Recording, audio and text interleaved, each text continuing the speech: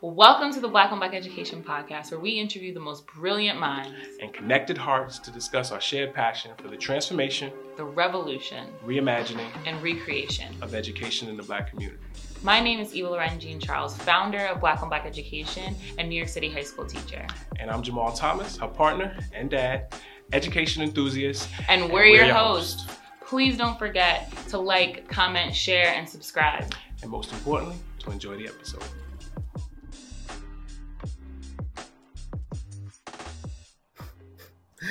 Hello. Welcome back to another episode of the Black on Black Education Podcast. This is going to be a special one for me, but I am very excited. So let's get this thing kicked off. Who are you? What do you do? And why do you do it? Y'all get right in. So my name is Adrienne Waller. I also go by the Worldwide Educator. And so when I think about what I do, I say it all centers around amplifying the work of others. So that's kind of what I do. Like I help you showcase, you develop, you grow in whatever way possible. So that's what I do in my 9 to 5. So as an assistant principal, amplifying students, amplifying teachers, their voice, their power, everything that makes them great. And then in the, side hustle, what I do is allowing educators to see all that they're great about and amplify that through their resume, through their interview, as they're preparing for annual reviews. And that's not just educators. I've worked with people in various industries, but it's all about what is it that you do, what makes you awesome, and how can we make you awesomer? I mean, Adrienne is being modest, and it was special to her, special to me too. I mean, me and Adrienne have spent, a bunch of time together, like during that 3 month of Clubhouse wave, we was on so many stages together, and I this conversation where we just get to talk to her is something that's been important. So, you fancy yourself the worldwide educator, and that's a different kind of title. Dive into that a little bit. Tell people about what it means to not just be centered here in the United States, but to have a focus on the world as it pertains to education. So global education is just an incredible thing, right? So I essentially was kind of tired of the U.S. I actually had gotten to a point in my education career where I thought education wasn't for me. I thought that this, maybe I wasn't really suited to be an educator. Maybe this wasn't the right field for me. And I was at a point where I was like, look, if I go out the country and it's still not working, maybe I need to rethink what I think is my career. Yeah. And that was at year 9. At year 9, I was like, yeah, let's do it. I heard some people talking about it. I was like, maybe this is what I need to do. And I went abroad on a 3-year contract, but I was like, look, if I can make it a year, that's great. If not, I'll be on the next plane to get back home. And that was in 2016. Here I am in 2022, still doing it and not knowing when I'm coming back. And it's been incredible. I've been in multiple countries. I mean, it's had its ups and its downs. COVID definitely was a rough patch for me in terms of I actually was employed in China when all of this Corona, COVID all kind of popped off, visiting my cousin in Australia, looking at the news like, what's going on? Thinking it was SARS 2.0, and it just really ended my life. But it's still been so incredible, the journey and everything that I've learned about the great things that U.S. education does well, because there are a few things that we do really, really well in comparison to the rest of the world, special education being one of them. And so that's one that actually I think the U.S., and mind you, there's still many ways we can get better. But if you compare the systems, the laws, the supports that are there for students who are, neurodiverse, physically diverse, we're really ahead of the game in comparison to most countries. Now, there's a lot of stuff we don't do really well. Like school looks the same very much as it did a century ago or more, and so that's an area where you look at places like a Finland and, New Zealand, they're really kind of like, oh, wow, this is some innovative ways to do learning, places in Asia. And I feel like the US is really dragging in that area. But being abroad has helped me to kind of see just so many similarities that kids are kids. I don't care what country you go to. Kids are kids. It's the adults that are really different. They're like, well, what is it like teaching the kids? I'm like, the kids are for the most part the same, but it's the adults, the parents, the people you're working with, that's really where you're like, oh, now this is different. And so that's kind of some of the joys, highs and lows of international education. No, I mean, I love that perspective. And I think that something that you brought up that I didn't consider was that special education piece, was the idea that there are ways that we can really think about the assets that the United States education system has. And we always have to come from that perspective. Sometimes us as educators, when we're steeped in it, it's very, very difficult to do that. But I think bringing that in that perspective is really great. And it's something for us to ponder about when we're having conversations across folks who work in the United States and folks who work outside of the United States. And so, like, well, why would you advocate for a teacher to make the decision to teach abroad? And I know you talked a little bit about it in your own personal experience, but what did you gain as an individual and as an educator by making this transition in your career? So I typically will never just advocate to go abroad. For me, the big thing, and I've talked about this, is you having choice and agency over what's next for you.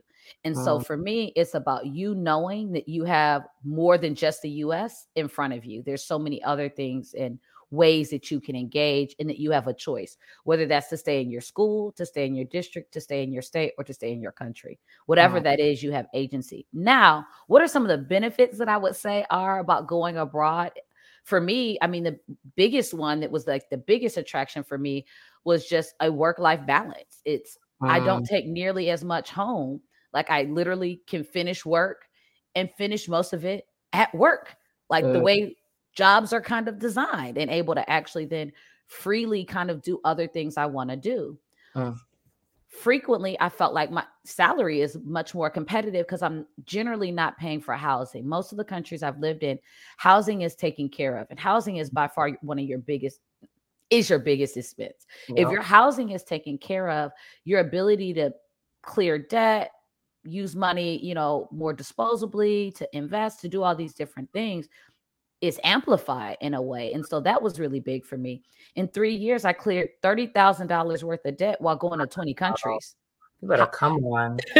How do you do that, without, in the US, I couldn't imagine that, and still be able to travel, right? Like, it wasn't like I was sitting still. Like I told you, I went to 20 countries in that time. 20 countries, $30,000 of debt, and had a work-life balance. I wasn't working 2 and 3 jobs. I wasn't, going crazy. Like, all of that was mainly just done off of my regular income. And I only did like tutoring here and there. Like, I was like, maybe. Yeah. So those are probably some of the big, and then the ability to travel. Like, I have breaks in a way that I didn't have breaks before. So like, I have I have a fall break. I have 3 weeks for Christmas break. I have a February break. I have a spring break, and that doesn't include long weekends and holidays that are in there. So just this ability to have more time to travel, either in the off season, to go to places that I never would have thought of. And then you're working with people who are from everywhere and have been everywhere. And so I learned so much about the world. Like, I have friends in the UK, Australia, New Zealand, like, who've lived all these different places. And then they visited all these places. So they're like, oh, well, have you ever been to Myanmar? I'm like, no, tell me about it. Like, there are countries I hadn't even heard of, if I'm honest, until I started doing this. People are talking about countries. They're like, oh, this country is beautiful and great. I never thought I would want to go to the Philippines. The Philippines is by far one of my favorite places I visited. And I wouldn't have done that if I had stayed, in the US and just traveled from the United States. And so being like, when I was in Qatar, I was super close to Sri Lanka. Like, I could get to Sri Lanka in the same amount of time you can get to Cali. So like that's also something like very different, go to Europe and in a minute you're on a train and you can get from here to here to here. And that's just really different. Now, what I learned about myself and like how I've grown is I'm a much more patient person. And I thought I had patience, but I will tell you, to go to a different country, pack up your bags and live somewhere without family, you learn a whole new set of patience, because each country does things really differently. And so I've learned to be a lot more patient. I've learned to see myself. I've gone through a beauty journey for myself as well. So like, how I see myself, my Blackness, my Black hair, that's been a journey that I don't know if I would have gone on in the same way. Now, mind you, I stopped getting a perm in 98. So it wasn't like I wasn't in the natural game for a while, but being able to see my big curly hair or my bun or whatever it is that I present as me being beautiful was a journey that I took by being around other Black women who were out of like their normal space. So I think those are some of the ways that I feel like as a human, like I tell people I'm a better human for having left America, you know. Wow. There's so much there, and I'm positive Eva's going to want to go into the hair part and the Blackness part, you know what I mean, around the country. I want to think back to some of the beginning parts of what you said, because I have to imagine there's some people right now listening that are almost jealous, like, wait, you what, like you made what, and you don't have to do what, like that what people are thinking about that. And I think that's a fantastic thing in both directions, like, imagining people from Finland saying, wow, we're doing all of these innovative things here in Finland. You know what? I'm going to pick up and I'm going to move to the U.S. and I'm going to show them what it is that we're doing in Finland. And for you here in the U.S. saying, look, for neurodiverse populations and things like that, we're doing that better. I'm going to get up and I'm going to go and I'm going to show people around the world how we do it. It sounds to me like this is just something that more people probably need to reconsider, because that's something that would be better for the overall education. When we say system, it's like the world system, and then the country system, and then the state system, and then the local system. So there's so many different, quote unquote systems, and it's, you're getting perspective from a lot of different places. So I'm curious, out of all of those places that you've been, what are some of the like most important things that people here in the States probably need to know, where this is self-evident how much better it's happening in these other places, and we need to stop even arguing about it, because like, this is better, let's do it now. Like, what are some of those things? The one that stands out to me the most is how we look at testing. And I feel like in the US, testing drives everything. And I feel like we're like testing crazed. And it's like test, all these evaluations. And you go out the country and you go, wait, y'all not testing all the time? Like, how do you, and there's a fine balance of it, right? There's a not testing enough to even know if you're doing anything effective, right? There's that in where it's like, well, maybe we should do a little bit more. And then there's the other one where it's like, you're testing so much. When are you actually engaging in community building? When are you actually engaging in getting to know your students? When are you actually teaching? You're spending all this time. And I feel like many international schools have gotten to a very sweet spot of that kind of balance of, we trust our educators. That's one big thing, is that there's a lot of educator trust and not so much oversight. If I'm going into classrooms, I'm going in to be a partner in learning, not to validate that you are doing it. Now, am I paying attention as a leader? Yeah. Like, if you off the walls, like, yes, we're going to have some follow-up conversation, but that's not why I'm in there. I'm in there for those babies, right? Just yesterday, I stumbled across a class and they're like, hey, can you come and join our scavenger hunt for our grade ones? Yeah. So I'm walking around the school. We're doing a scavenger hunt, supporting each other. And that's just what the learning was about, And then at the end, they asked the question, who are other people who are part of your learning experience? And they expected the kids to be able to say my name, that I am part of their learning experience. And I think that's really different. And when you move away from testing, you can engage in learning in that way. So that would be the first one. I also think that international schools do a really good job about, and I know this is really important to Black on Black, is moving towards more student agency. And so like having ways that they're actually having conversations about getting the students involved in their learning, taking charge. And it's one that I'm always pushing because it's super important to me, is how do you allow students to be agents of their learning, and whether that's through project-based learning, inquiry-based, like whatever you're doing, how are they starting to facilitate their learning? So I think those are probably the two that stand, or maybe that's even three, because it's like teacher agency, less testing, and then, that student advocacy part, I think is really some things that often, and mind you, just like the US, there's a range, right? All international schools are not created equal. So there's some that you look at and they're doing really, really great work. And then there's some where you're like, oh, child, like you don't get your paycheck on time. So like, I like to be honest with people that And as much as the U.S. has its issues, you're not working somewhere in the U.S. You're not getting your paycheck, not in. So those are some differences that, as you're looking at schools, and something I help educators with is like, how do you know that this is going to be a reputable, good school that you're going to? Because you're uprooting your life. Because some of them are real raggedy. They opened the school 2 weeks ago and you coming out there on a visitor's visa. Yeah, no, that's not, that's not it. So I do want to be transparent and not be deceitful that all, like, if you go internationally, everything is going, you need to do some research. You need to have some understanding that there's a range of schools as well. Yeah. And I mean, and that's just like anything else. And there's the good, there's the bad, there's the pros, there's the cons.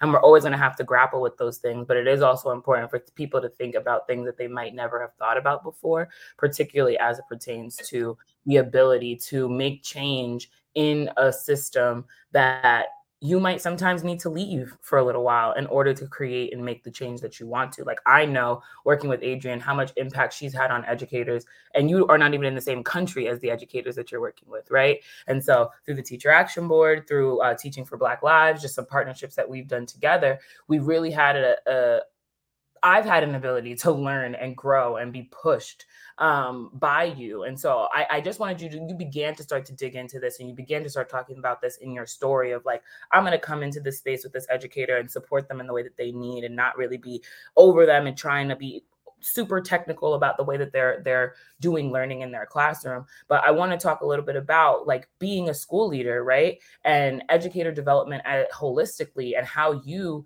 as an educator's educator, right? Like, how do you make impact on the people that you're serving, on the teachers that you're serving, because of the experience that you've had both in the United States and outside of it? So I think the first one is that I think every moment is a space for learning, right? For me and for them. So the first part is that I'm always learning from them, right? And so some of what I think is great is that as I go into classrooms, I'm learning from them, and I'm able to share that with somebody else who might need it, or point them to the person who, I got that learning from. So I think that's one that's really important. The other is being willing to be wrong, right? Like I'm not always right. And so that's really important, is that like sometimes I've made mistakes, and being able to admit that mistake and then, become better for it is one. And then when I was saying like every moment is a time for learning, it's structuring meetings where I'm able to infuse in a meeting a bit of learning as well. So, whether it's thinking about like, how we start the meeting is something that you can then use in your classroom. How you're getting your learning in is in a way, because I feel like so often teacher learning exemplifies everything we shouldn't be doing in learning and best practices. Like so often it's like, I'm going to teach you to be student-centered by not being student-centered with you. Adrienne, when I tell you I recorded a video about this yesterday, oh my gosh, go ahead. And I think that modeling as a leader what you want them to do, so that includes the agency. So why don't I need to micromanage? Because you don't need to micromanage your students. And if I'm micromanaging you, that's showing you that you need to micromanage your kids. Versus if I'm showing I trust you, you can do this. This is something you do well. And even things as small as a teacher coming to me and I go, well, what do you want to do? What do you think the answer is? Instead of just giving an answer.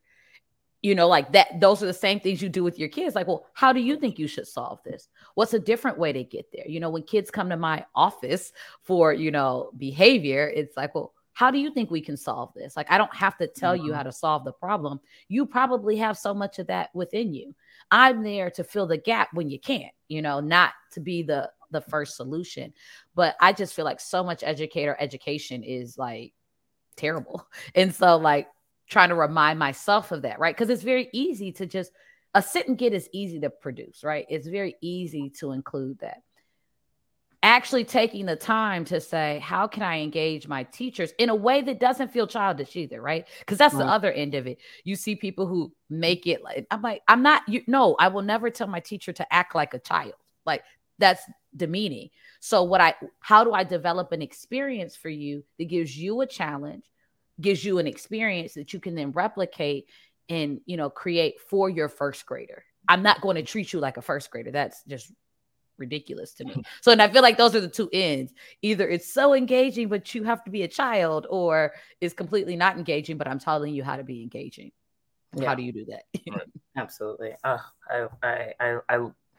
I'm so into everything that you just said there, because I just think that is the manifestation. It's when particularly schools that do professional development in-house, which is a whole nother conversation for a whole nother day, but does all of their professional development in-house, like, this is how you wake up as a leader and say, like, this is what I'm expecting from my educators, right? So if you have your first 2 weeks or your first 3 weeks of professional development and you think that you're going to be able to plan it the day before, or not plan it at all, or not think about how the lessons are cohesive, those are all things that you're expecting for your educators to do, but then aren't doing it when so it's just showing the disconnect between school leaders and those who are a part of making sure that the educators have the learning that they need, because there's always learning, right? The art of teaching is that you're required to always have to learn something new, always think of a new perspective. And so, like, that piece right there really, really touched me, because I've been thinking a lot about the problem with school leaders no longer being in the classroom to some degree, or at least not thinking about how they're showing up and how they're developing their teachers by mimicking and mirroring what it is that they're expecting from their teachers. So that was such a great piece to get into, because I think that we needed to tick that off and have that be named. Like, we have to be able to recognize that if we're expecting something from our educators, that the development that we give them needs to be something that's planned effectively. So I appreciate it. Oh, just real quickly, she said something that sparked, it kind of goes back to a previous question that I completely forgot about. And you talked about ways we can learn from other countries. The UK has a model about leaders. You have to be basically like the superintendent to not actually be in classes, right? And so, like, your principals, your assistant principals still have at least one course load that they're teaching, and that keeps that connection. I think that's really important, and I look forward to having that again. In elementary school, it is a little bit harder. I've been trying to figure it out because I don't teach a specialty. So, like, how do I do that in a way where I could take, once a week, twice a week, a class? Because the reality is there are demands. You can't be teaching a full load. But the UK, it's very much their philosophy that just because you're a leader doesn't mean you've left the learning in the educating process. So I thought I would kind of name that as something that we could learn from another country. But I know Jamal was about to jump in. Yeah, I mean, I was just going to jump in, and I say this on the podcast a lot, and I don't think it can be said enough. So many of these things are not just strategy; they're spirit. Like, it's how you, like, who are you, and how do you feel about these young people, and what do you want for them? How do you feel about the people who you work with, and what do you want for them? Like, it changes how you operate when you're coming from a place where I absolutely positively want what is best for these young people, and everybody just does not do that. And I'm sure that's in the U.S. I'm sure that's wherever you go. You talked about that willingness to be wrong. So teachers who walk in the classroom and I've told this story before. I'll tell it again. I had a teacher where I wish I could remember exactly what the topic was, but there was something that she spoke to in class, and I knew she was wrong. I had read it recently in an encyclopedia or something, and I brought the encyclopedia to school the next day. I was like, no, that's just not the day of. I was like, no, that's not right, and she just was, just wished me away. You know what I mean? Like, I was just the idiot. I brought the encyclopedia to school the next day to show, like, look, you know what I mean? You said this yesterday. The encyclopedia says this. And she was like, get out of my class. Get out. She kicked me out the class, and I didn't leave. And there's a whole nother story behind that. Longer version of the story, which, included, it wasn't physical and nothing like that. But, they had to bring the power professionals and stuff because I wasn't leaving because I was right. And, and so I didn't go about it in the most respectful way. And something else that school should be teaching students is how to have this dynamic, in a respectful way. But the teachers should have had some method. I was a child. This is a grown person. They should have had the ability to say, you know what? I got that one wrong. Like it would have changed so much just for everybody who was sitting there that day. And I feel like it would have extended out past, you know, that particular day. So it sounds as if, you know, you are you're focused in on some of the culture things, you know, that relate to education outside of just the specifics. And recently I saw somebody say something like, you know, culture eats curriculum for breakfast. And I was just like, well, yes, it does. Like, you know what I mean? Like it's the culture of the school. And so my question is, and I don't know whether, have you worked in any schools in Africa?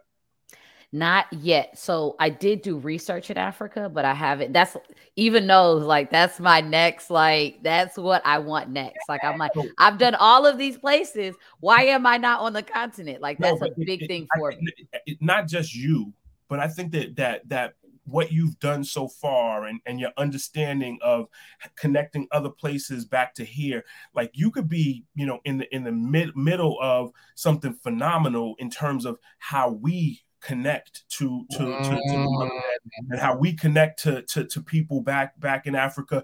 You know, like learning, how are they learning today? What's right? What's wrong? What needs to be unlearned? What are they wrong about? What are we wrong about? And navigating a conversation that kind of links us together. You know, I just wonder what you think about making that happen, and you know, how can we help, you know, make it work, because that is Black on Black education. So for me, I would wait till I would actually be there, because, you know, I'm not there. And I feel like there's something to be said about actually being there and connecting with individuals. What I can say that's been interesting is that a lot of Africa has picked up certain things from the Brits. And mind you, I think like I said, there's something I just noted that I think is really great about British education. But one thing I really don't like about it is I also feel like they're very test driven and score driven in a way that I actually think is worse than the US to some degree. So like, I feel like process is a big thing in the US. Like there is a move to like how students learn and that type of thing. Those discussions are happening. And I'm not saying it doesn't happen at all in the UK, but I feel like that's a lot slower. And so I feel like some of the places where I've talked to and interacted with people, one thing that's interesting is like that holding on to like old British style learning that I still see in a lot of Africa. But this is a outside view, right? And that's why I said I'd rather be there and actually be engaged before I would even start something like that, and see how they would want us to be there. How would they want us to connect and be present? I'm very, you know, like somebody was, I was on with Bobby and did an interview with him. And one of the questions he asked me was about like my dream for the future and my like future school. I said, well, I can't fully say what that is because I don't know where it is, you know, like that should be informed and impacted. Like my dream is not complete solo, right? You know, I can't fully dream in isolation. Like I have certain things that like, I know I wouldn't participate in. Like, you're not going to have me at a school where, you know, I'm running everything as a leader. Like that's not going to happen. You know, that's going to be a collaboration with community, the parents, the educators, and the students. Right. And so I can't tell you exactly what that school will look like because I don't know any of those people on that list. So I feel the same way about like that type of a partnership. Like I would need to be on the ground and connecting with them. And, you know, what you would do in Mali would be very different than what you would do in South Africa. Right. And then what you would do in like rural Ghana would be very different than what you would do in like, you know, urban city Uganda. Like all of those like intricacies matter. So I feel like I'm not even ready to answer that, but it's a commitment I have in my heart. It's something that I know is coming. We're gonna start to send you some applications. Like we're gonna be on the job boards out there, like, you know, and start sending them your way. You're not the only one. I have a friend who's in Dakar, and she's like, "So we have a principal position open." First, she's like, "We have a Jedi, like a DEI position opening," and I said, "I don't want to take DEI positions because I want to be the principal on the other end who makes sure that my DEI coordinator actually can get stuff done." Like, I think that's really important to have people who are committed to this work be on the other side, on the side that actually makes it happen. Because when DEI professionals work in silos and isolation, things don't happen. So I feel like having somebody like me who's committed to it, who is like, no, this work has to happen, not just it should, like, no, it has to happen for everybody. I want to stay in my lane. My lane is like this type of leadership, but I want to be that leader that you can partner with, who you can come to and say, Adrian, y'all messed up. Look at these books that y'all are reading. I go, okay, let's take those down. Let's talk about that, and so she's like, I never thought about that. I was like, yeah, that's super important. Like, I'm like, you can find people who are DEI professionals, and I'm not going to lie and act like that's my expertise. It's my love, right? That's my heart. And so she's like, well, we're going to look for a position when she's like, well, what's your timeline? Because I think our principal is going to be leaving in X amount of time and you could apply. And I was like, okay, let me get I want to get my feet. I want to feel really confident in where I am now. So like I work with my special education team and I work with my TAs. Those are two important groups in my school that I feel like often are really overlooked and don't have people who have that knowledge. So working with my SPED team has been amazing, but also working with my TAs and giving them a voice and giving them power and letting them know you're an equal partner in the education that's happening. That was a meeting I was having with them this week. I checked in with them like, how's week 1 going? What is it that you need? And then just yesterday, one came into my office, said, hey, can I talk to you? I was like, yeah. She's like, so my teacher gave me this task. She said, there's nothing wrong with it, but I'm wondering if there could be a better use of my time and how we can work with the teachers on that. I said, so I asked her some questions. I said, now I'm asking you questions, not because I'm trying to justify. I said, I want to make sure I understand so that when I go back and I'm talking to your teacher, I have a full understanding of the context and I'm not sticking my foot in my mouth. So yeah, that's the type of work I want to do. And I want to do the same thing, somewhere on the continent. No, I just appreciate the way that you think so deeply about things, right? And I think that we all have to take a page out of that book because unfortunately we live in spaces where people will feel so confident in what they know and what they do that they don't recognize that that doesn't mean that what they know and what they do in the context that they work in works for everywhere else. And so I just appreciate this idea that like, I can't answer a question about how I support this group of people without being and talking and communicating with this group of people. And what we do with Black on Black education is so intrinsically believes that, right? If we're talking about people ask us, okay, when you open a school, like I can't tell you, I have ideas around what I want to do if I open a school, but I can't tell you at all because the kids that would come to the school are the kids that need to tell me what they want the school to look like. The kids that are in the community, the parents that are in the community, the businesses that are around the community, all of those people have a stake in what type of school you create, right? And so I'm just so grateful for the way that you answered that question because I think people need to hear that you are not all-knowing. We are not all-knowing and they will never be all-knowing, right? We all have to recognize that the lived experience of the people that we serve have to be a cornerstone of any choice that we make, whether it's starting a school, naming a school, developing a curriculum at a school, anything that we do where we're educating young people, we have to think about how all the stakeholders are a part of that conversation. It doesn't matter who the school leaders are, it doesn't matter who the educators in the room are. If those folks don't have a seat at the table, it's not a school worth developing because it's not serving the needs of the kids. It's serving the needs of your ego. And those are two things that we really, really have to break down in our education system in the United States. And I would presume in schools all over the world. You came off mute, Dad, and I was like, "Oh, you gonna say?" I was thinking the same thing. I was just gonna say facts or bars or like. And he's like, "Oh, I decided not to do it." Just I was co-signing what you said. It was just like that. See, this is the moments where like this virtual podcast be like. But we moving on, people. We moving on, and we keeping this in here because y'all got to see how. I was wondering. I was like, "Is this?" No, we keeping this in here. We keeping this in here.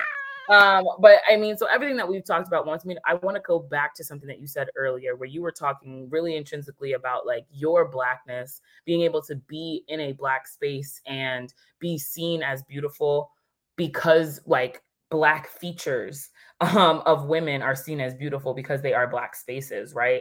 I definitely had that experience in Jamaica. I know that like every time I go there, I always kind of fall back into a comfort with myself that I don't have when I'm here, right? And so what has it taught you about your own Blackness? And just, again, thinking about the partnership that we have together, teaching for Black lives while with Zen Education, like, how do you teach for Black lives because of what you have learned about yourself and come into with your own Blackness and your own journey? So the first thing that I think leaving it, and so now I'm in the Cayman Islands, right? A country that has like tons of Black people. I remember one of the first things I recorded and put on my Instagram being here was I went to the grocery store and I saw Do Grow at the grocery store. This like the bougie grocery store. Like I was like, wait, they sell Do Grow at the grocery store? It is not like it wasn't some Black hair care section. It was the hair care section. And I was just like amazed. So there's something to be said about not having to go and feel like you're some extra, right? Like, no, this is how it is. Like we were at the version of like their wholesale store and they had Shea Moisture products in wholesale. Like wholesale. These things are just like amazing that like I'm not like an add-on piece. I'm not some small little section. Like I am part of this. There's something to really be said about that. But when I first went abroad, that I wasn't here. You know, when I first went abroad, I went to the middle. Well, when I first went abroad, I was a kid and I went to Germany with my mom. But as an adult educator, I first went to Qatar. And it's something to be said about just being in places where Black and brown people are the majority and they are running the country and they're doing those things. There's something to be said about it just not being white, right? There's just something about that is pretty amazing. And so it was in Qatar that I started to be like, oh, okay. And I had an epiphany that like, I only saw myself as beautiful with my hair straight. And I was like, well, I have to go through a lot of work to get my hair straight. Why can't I see myself as beautiful with my hair in any kind of way? Yeah. So I kind of like committed myself to like not straightening my hair. And it was only supposed to be like a 6-month thing. And that was in 2019. I haven't straightened my hair since. Like this is 2022. Like, but it was doing that. And I met a girl from South Africa who started helping me to take care of my hair, to style my hair, to do all of that. And it took somebody from a country where Blackness is Black, like Blackness is what it was happening to like help me just go through that process. But then also seeing so many different types of Black people also said something to me. I feel like American Blackness is one version of Blackness. And then, Caribbean Blackness is a different, and then, African Blackness. And then there's subsets of all of those, right? Like Northern, like Detroit Blackness ain't the same as New York Blackness, right? Like all of that, but seeing it in like a global context where I would see a Black person open their mouth and I'm like, oh, they're not speaking English. Like there was something about that. Like, I was like, oh, and they weren't speaking like, a mother tongue language either. They were speaking like French and Portuguese. And like, I was like, and mind you, did I know that Black people spoke other languages? Yes. But to like see it as just such a natural thing, there was something about that just helped me to understand the diversity within Blackness that gave me a confidence in my own, right? To see other people just living their own version of Black was super special. So now you take that into a school context. And last year going through Teaching for Black Lives was just such a enlightening thing for me, right? To kind of like really think about how the idea of Blackness plays out everywhere, right? In everything. And has to do with how you show up in gender, how you show up, in education, how you show up when you're thinking about art, how you show up and you think about presenting, and how you show up like in, a country where they're speaking Spanish, and how the Blackness there has really impacted, and also how it's been intentionally wiped out of so many places, right? Like intentionally tried to be written away as if it wasn't how this country has come to be, or how these places and spaces have come to be. And so in terms of like it being in my daily practice, it's what are some of these great things that you see, Blackness like really doing is part of education, whether it's how we storytell, how we engage our elders, how we talk about, our learning. Like if you think about how Black people do it, we fun. Like, I don't care what nobody say. Black people have fun. Like, you know, whether it's the music, whether it's like everything about it, there's just so much soul. And I think for me, Blackness has always been about being your truest you. And what better way to do education than having kids be able to say, I am me.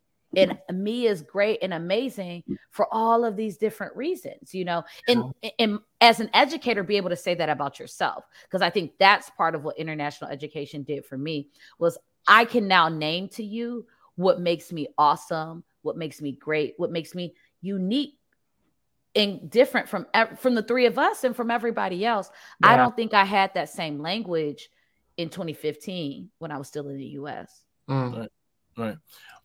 It's I want to bring a couple of things together, like as we start to round out the conversation. You know, earlier there was something that you mentioned about being international, and some places having a different focus on kind of student-centered approaches to education. So, you know, I mean, that's kind of a Black on Black education thing. And just now, you were kind of communicating around students and really being able to step into, you know, their Blackness and you know, and how that connects to education. I just want you to kind of bring those two ideas together a little bit for us.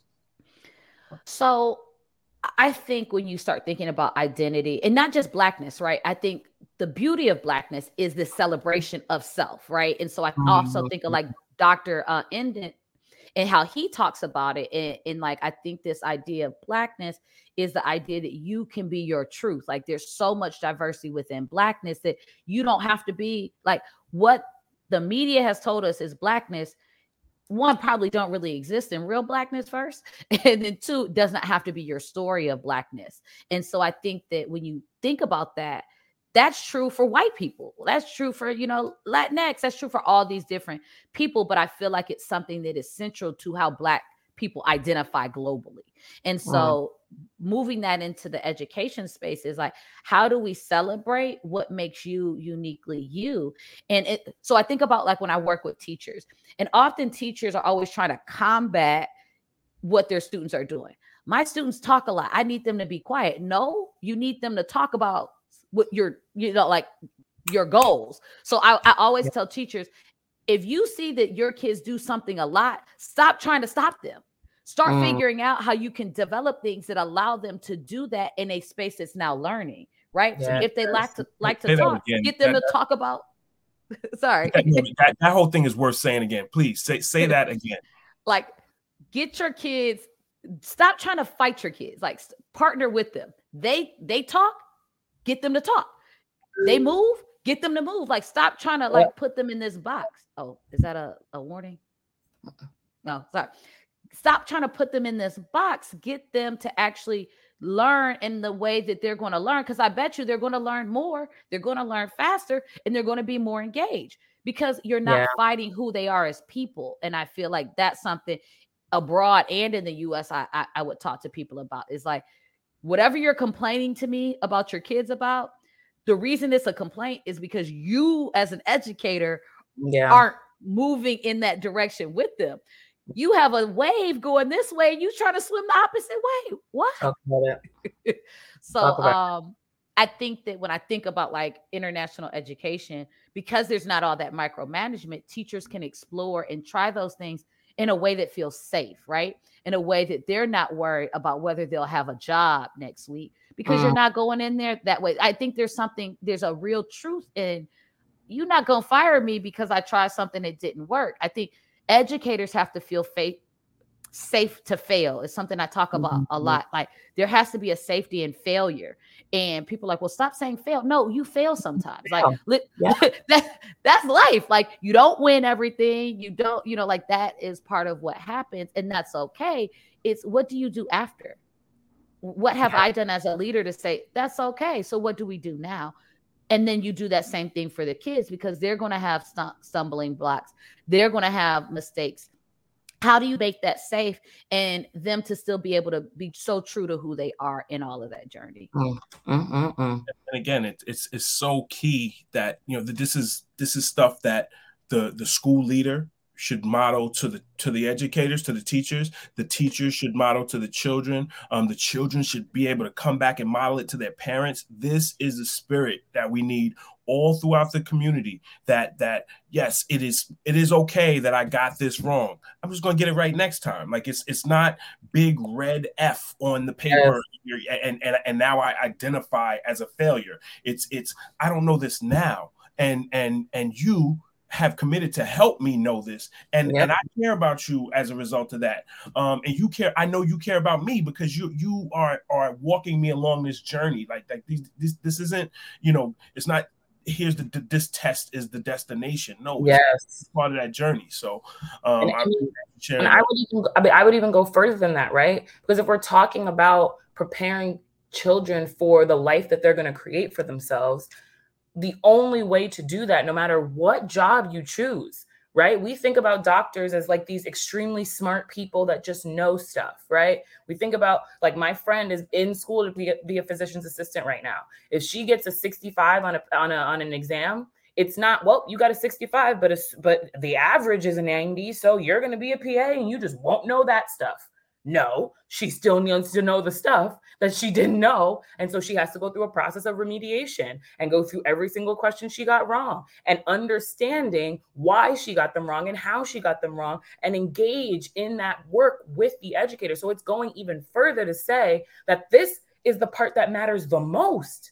You understand that stuff, and that's awesome. And now you can save somebody if that stuff comes up when they're in the doctor's office. But this stuff you still need to know in order for you to do what you need to do to take care of your patients, right? And so this is something that shows up not just in the medical field, but in all fields, that you have to be able to learn how to learn, go through the process of learning so that you're always getting the information that you don't know, because we will never know everything, but we can know a path. We can have a system that works for us and our individual needs, a process that we can go through every time when I need to learn something new to help me get to whatever the next step is. So I just appreciate that piece so much. And I think educators have to step into that, and young people have to recognize that there's nothing wrong with going through the process of being wrong, right? It's staying wrong. Staying wrong is the problem, but they do recognize it because they play games. And, when they're on level 1, if you want to get to level 2, you are going to fall in the hole. You're going to get killed by the monster. You're going to things are going to happen. And then you're going to learn to slay the monster. You're going to learn to jump over the hole. And then you're going to get to what he's going to do next time. And to add to that, one question I like to ask my educators are, like, what's something you're most proud of? Like, what's like something that you look back and you're really proud of? Every time somebody answers that question, there was struggle, there was failure, there was something in it, because at the end, like, to get to that very proud moment, it didn't come easy. Nothing that came easy are the things that you hold on to as like, yes, I did that. It's when you have to go through the falling down, the scrapes, the oops, that was wrong. And then you're on the other end. It's that process that actually gets you there. And I think we forget that. And so asking you to talk about what you're proud of and then how did you get there every single time. I have not once had somebody and it was something they were super proud of and it was just given to them or it came easy. Never. Facts. This right here, I just, like from 44 minutes on, that's going to be one of those YouTube, like, we're going to put the whole clip there because it's no. Because if you didn't make it through the whole episode, you at least need to make it through that. So we're going to make sure that happens, right? And so, I mean, we could keep going forever and ever and ever, like we could with almost every single episode that we have. Because the wealth of knowledge and information that the guests that we have on this podcast are always just so rich and incredible and make me a better educator and get me excited about, like, ooh, I'm doing my scope and sequence right now. I'm like, ooh, now I need to and I need to add that because every time you have these discussions, you know that I have ways that I can make what I'm doing better. So thank you for bringing that in here. I told y'all this was going to be a special one. And so before we hit our last question, where you become the interviewer and we become the interviewees, let us know how people can find your work. I don't know how someone listens to this entire episode and is like, I don't want to hear more from Adrian. So please let people know how they can find your work, how they can find you, how they can connect and collaborate with you. So the first way is my website, worldwideeducator.org. Really simple. You see the name at the bottom, just add .org to it. same name, take away the space on Instagram. And those are probably the best ways. I'm trying to get better with LinkedIn, which is Adrienne Waller at LinkedIn. So those are ways that I'm growing. But once you connect with me, I give people a phone number and email. You can info@Worldwide Educator. However works for you, I'll connect with you and let's do it. Let's do it. I love it. Absolutely. Absolutely. So now it's your turn. What would you like to ask either or I? So this is funny. I read that and I was like, I asked them a question. This is the hardest question on here. Like, I get to ask something. So it's one that I'm shocked that I haven't asked you yet. It's kind of two parts. So like, I want to hear about just your journey to this father-daughter duo. But then I also just a snippet because I've heard it, but I want to hear it again. And then the other part is, what would it look like if Black on Black was connected with every school? Like, what does that look like? Like, what does that in your heart look like, feel like, sound like? The teacher version of Black on Black really being connected with every school. Like, what transformations? How would education be different because of that partnership? You want to take the latter and I'll take the former, Eva? So every time people say that, I have no idea what it means. I'm so honest about that. Like every single time I hear someone say it, I'm like, what is the latter? Like, what is the last? I had two parts. I'm gonna take the second question, and you're gonna take the first question. Let's stop being. Former is the first, and latter is the late one. There you go. Now I know. And now I know. I'm always teaching. Here we go. Let's go.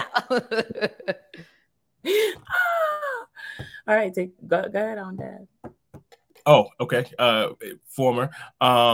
It and I'm sure Eva actually is going to dive into the former as well. But we it's awesome and terrible at the same time. Like we talk all the time. It is Eva's my best friend. Like, we are able to navigate the personal and professional as well as I think can be. Sometimes we feel like we need a therapist, and we're getting a therapist. Therapy is for everybody, right? Let's name that. Therapy is for everybody. Period. Success, not success. There we go. Touche. No, but it's when you're connected around a shared passion and purpose, it helps. You know what I mean? Like she never, whatever I do wrong here, she knows I'm not doing it wrong because I somehow don't care about the kids. Like, what I mean? She knows how much I care about this space. She knows how much I care about having impact here, and I know that she's feels the same. So, anything that I feel like she's not, grasping or things like that, I know it's not because she doesn't care. So when you can get past that, you almost can solve, all the other challenges. So, I'll stop there. Yeah. And I mean, just thinking about like how we even got to that point, it started with, again, you could search it up. Good Morning Britain. Akala was on it. He was talking to Piers Morgan. Piers Morgan was going on and on about Black on Black crime and what is it psychologically about young Black males that they're killing each other and all of these things. And through that entire interview, it was like a 10-15 minute segment. Akala continues. He's a lyricist and a historian out in the UK. And he continues to push against this narrative of Black on Black crime and that it's this very specific issue with these very specific people. And in some ways it is, but it's not for the reasons why many people presume, right? It's not that Black folks are killing each other because we have an insatiable need to kill each other, right? Like, we have deeply rooted, historic driven psychological wounds that have not been healed. And so in him doing that tug of war, he says, I was in a program where Black men would come to the school and teach us history, Black on Black education, if you will. And from that moment, I was like, I don't know what this is going to be. I have no idea. I still have the note in my iPad where I wrote Black on Black education and circled it 50 times and was like, I don't know what this is, but it's something. I called my dad probably directly after that class, if not after my next class, and was like, Black on Black education, I don't know what it's going to be. It might be mentorship. It might be this, like, whatever, we should do it. Let's start it now. And that was where the podcast was born. The conference came soon after that, and just so on and so forth. Anti-racism events, super school events, and all the other things that we've done, they all came from that space. And then to the latter question, about like, what would it look like for Black on Black education to be in every school? Whew. It would be iterations of the two things that I am most proud of for Black on Black education. So the Teacher Action Board, where we're working with educators around mindset and understanding the importance of when you work and are intentional about the ways that you support your Black and brown students, every other child in that room is better. They grow. They know how to walk into the world and recognize that they are not the center of the world, that we have to share this space, and that sometimes means we got to get uncomfortable. And I think that us being able to work on that mindset, give teachers real practical skills on how they develop those relationships with young people. I think that there would be a transformation in every single school that we would come into, because the passion that I come with every time I'm working with educators, it is always thinking about how do we do what needs to be done to make sure we are well first, in order to be well enough to show up for our kids. And then on the second side is having iterations of our Student Action Board, which we are officially starting this coming fall. We will be spending an entire year with about 20 students, working and engaging with them around how we develop a research study that pulls out the information around what Black and brown students are feeling in education, particularly Black and brown students that live in low-income areas throughout our country. And we really want to focus on what does it look like? What do they need? What are they struggling with? What's not happening for them? And I think that if more schools had programs like this, which we want to do, so if you're listening to this and you're interested in bringing it to your school, let's have a conversation. But every school having a Student Action Board puts the school in a position to have students in the space that are saying, this is the problem. We don't know this is the problem just because we're saying it here. We know that this is the problem because those students are also saying it over there. And these are the solutions that students are proposing that educators continually don't listen to. And so we're excited for both of those things to continue to grow. And I think that if every single school had a Teacher Action Board and a Student Action Board, where the focus was really how do we support the Black and brown students, the students that learn differently, the students that speak different languages. Like if they were at the center of the focus, again, every single child in that space would be better, because it would be saying that no matter the way that you show up, you are going to add value here. And if Black and brown people know that, then the white people in the space know that as well. It's not taking away the power of a white person in order to give it to Black and brown people. It's saying that I now have more power and agency within myself because the other people around me have more power and agency. So those are the things that were top of mind for me in that question. I really do think like we have the power, and not we as individuals, like we as a collective have the power to really make some waves in this education system. It really is just about devaluing the folks that don't want to change and amplifying the folks that do, and continuing to build the coalition of educators and young people that are fighting this really, really, really important fight. And what I'll add to that is just the idea that it's not just about what happens in schools. You know, we're Black on Black education. So this is, you know, what happens in community centers, what happens at church, what happens at kitchen tables. You know, what is the spirit that we're working with to look at every single young person and really understand what that little bit of flame that sits inside of all of them, you know, what that looks like, and how do we fan that flame? How do we turn that flame into an inferno that burns through our community in a way where whatever was in their heart turns into a phenomenal expression that takes our community and significantly improves it. And if we do that with all of our young people, there's just certain things we don't have to worry about anymore. Like, you know, that's what the future of Black on Black education. It's not our organization. It's a cultural shift for who and how we all operate as Black people, and it's happening. Like there's one with 100% certitude. It is happening right here, right now. We just got to keep it going, and conversations like this help us to do so. So we thank you so much for for engaging in it. If there's anything else you want to leave folks with, now's the time.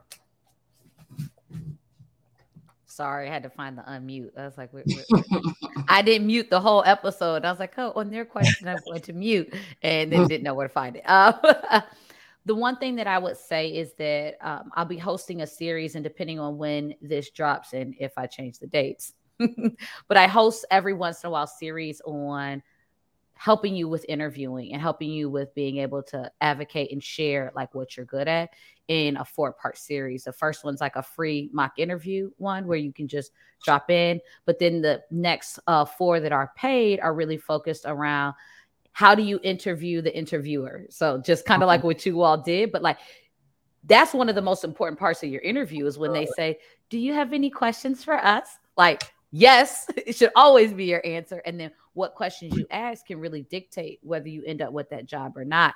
How do you answer that question that always comes up? Tell us about yourself. You know, like how do you answer those? And then there's a couple of others in the series, but each one is very focused on a different aspect of the interview process. And so walking you through that, and they're pretty reasonably priced. I think they're like $25 each, where you can drop in and get that learning. So that series is coming up in the fall. So settling on dates, because being back in school, I was like, oh, wait, life is very different when you're working versus when you're thinking up these things in the summer when you're off. So just need to finalize on some dates, and I'm switching, like they're not all on the same day. So if like one day or time doesn't work for you, you won't miss the whole series. You can join into different ones. So that would be the one thing to share. And if you're thinking about going abroad, contact me. I do 15 minutes free for you, or we can do like deeper dive conversations that are tailored to your needs, your expertise, and what your next steps are. Absolutely. So educators, tap in. You need to make sure that you are at least following the Worldwide Educators, staying connected with Black on Black education, and just ensuring that the learning that we do during these conversations, the learning that we do outside of these conversations never just sit there. They become action, they become reality, and we get closer and closer to the education system that we want to see. So that was another episode of the Black on Black Education Podcast, y'all. We are so grateful for you tuning in once again, and we will see you next time. Bye, y'all.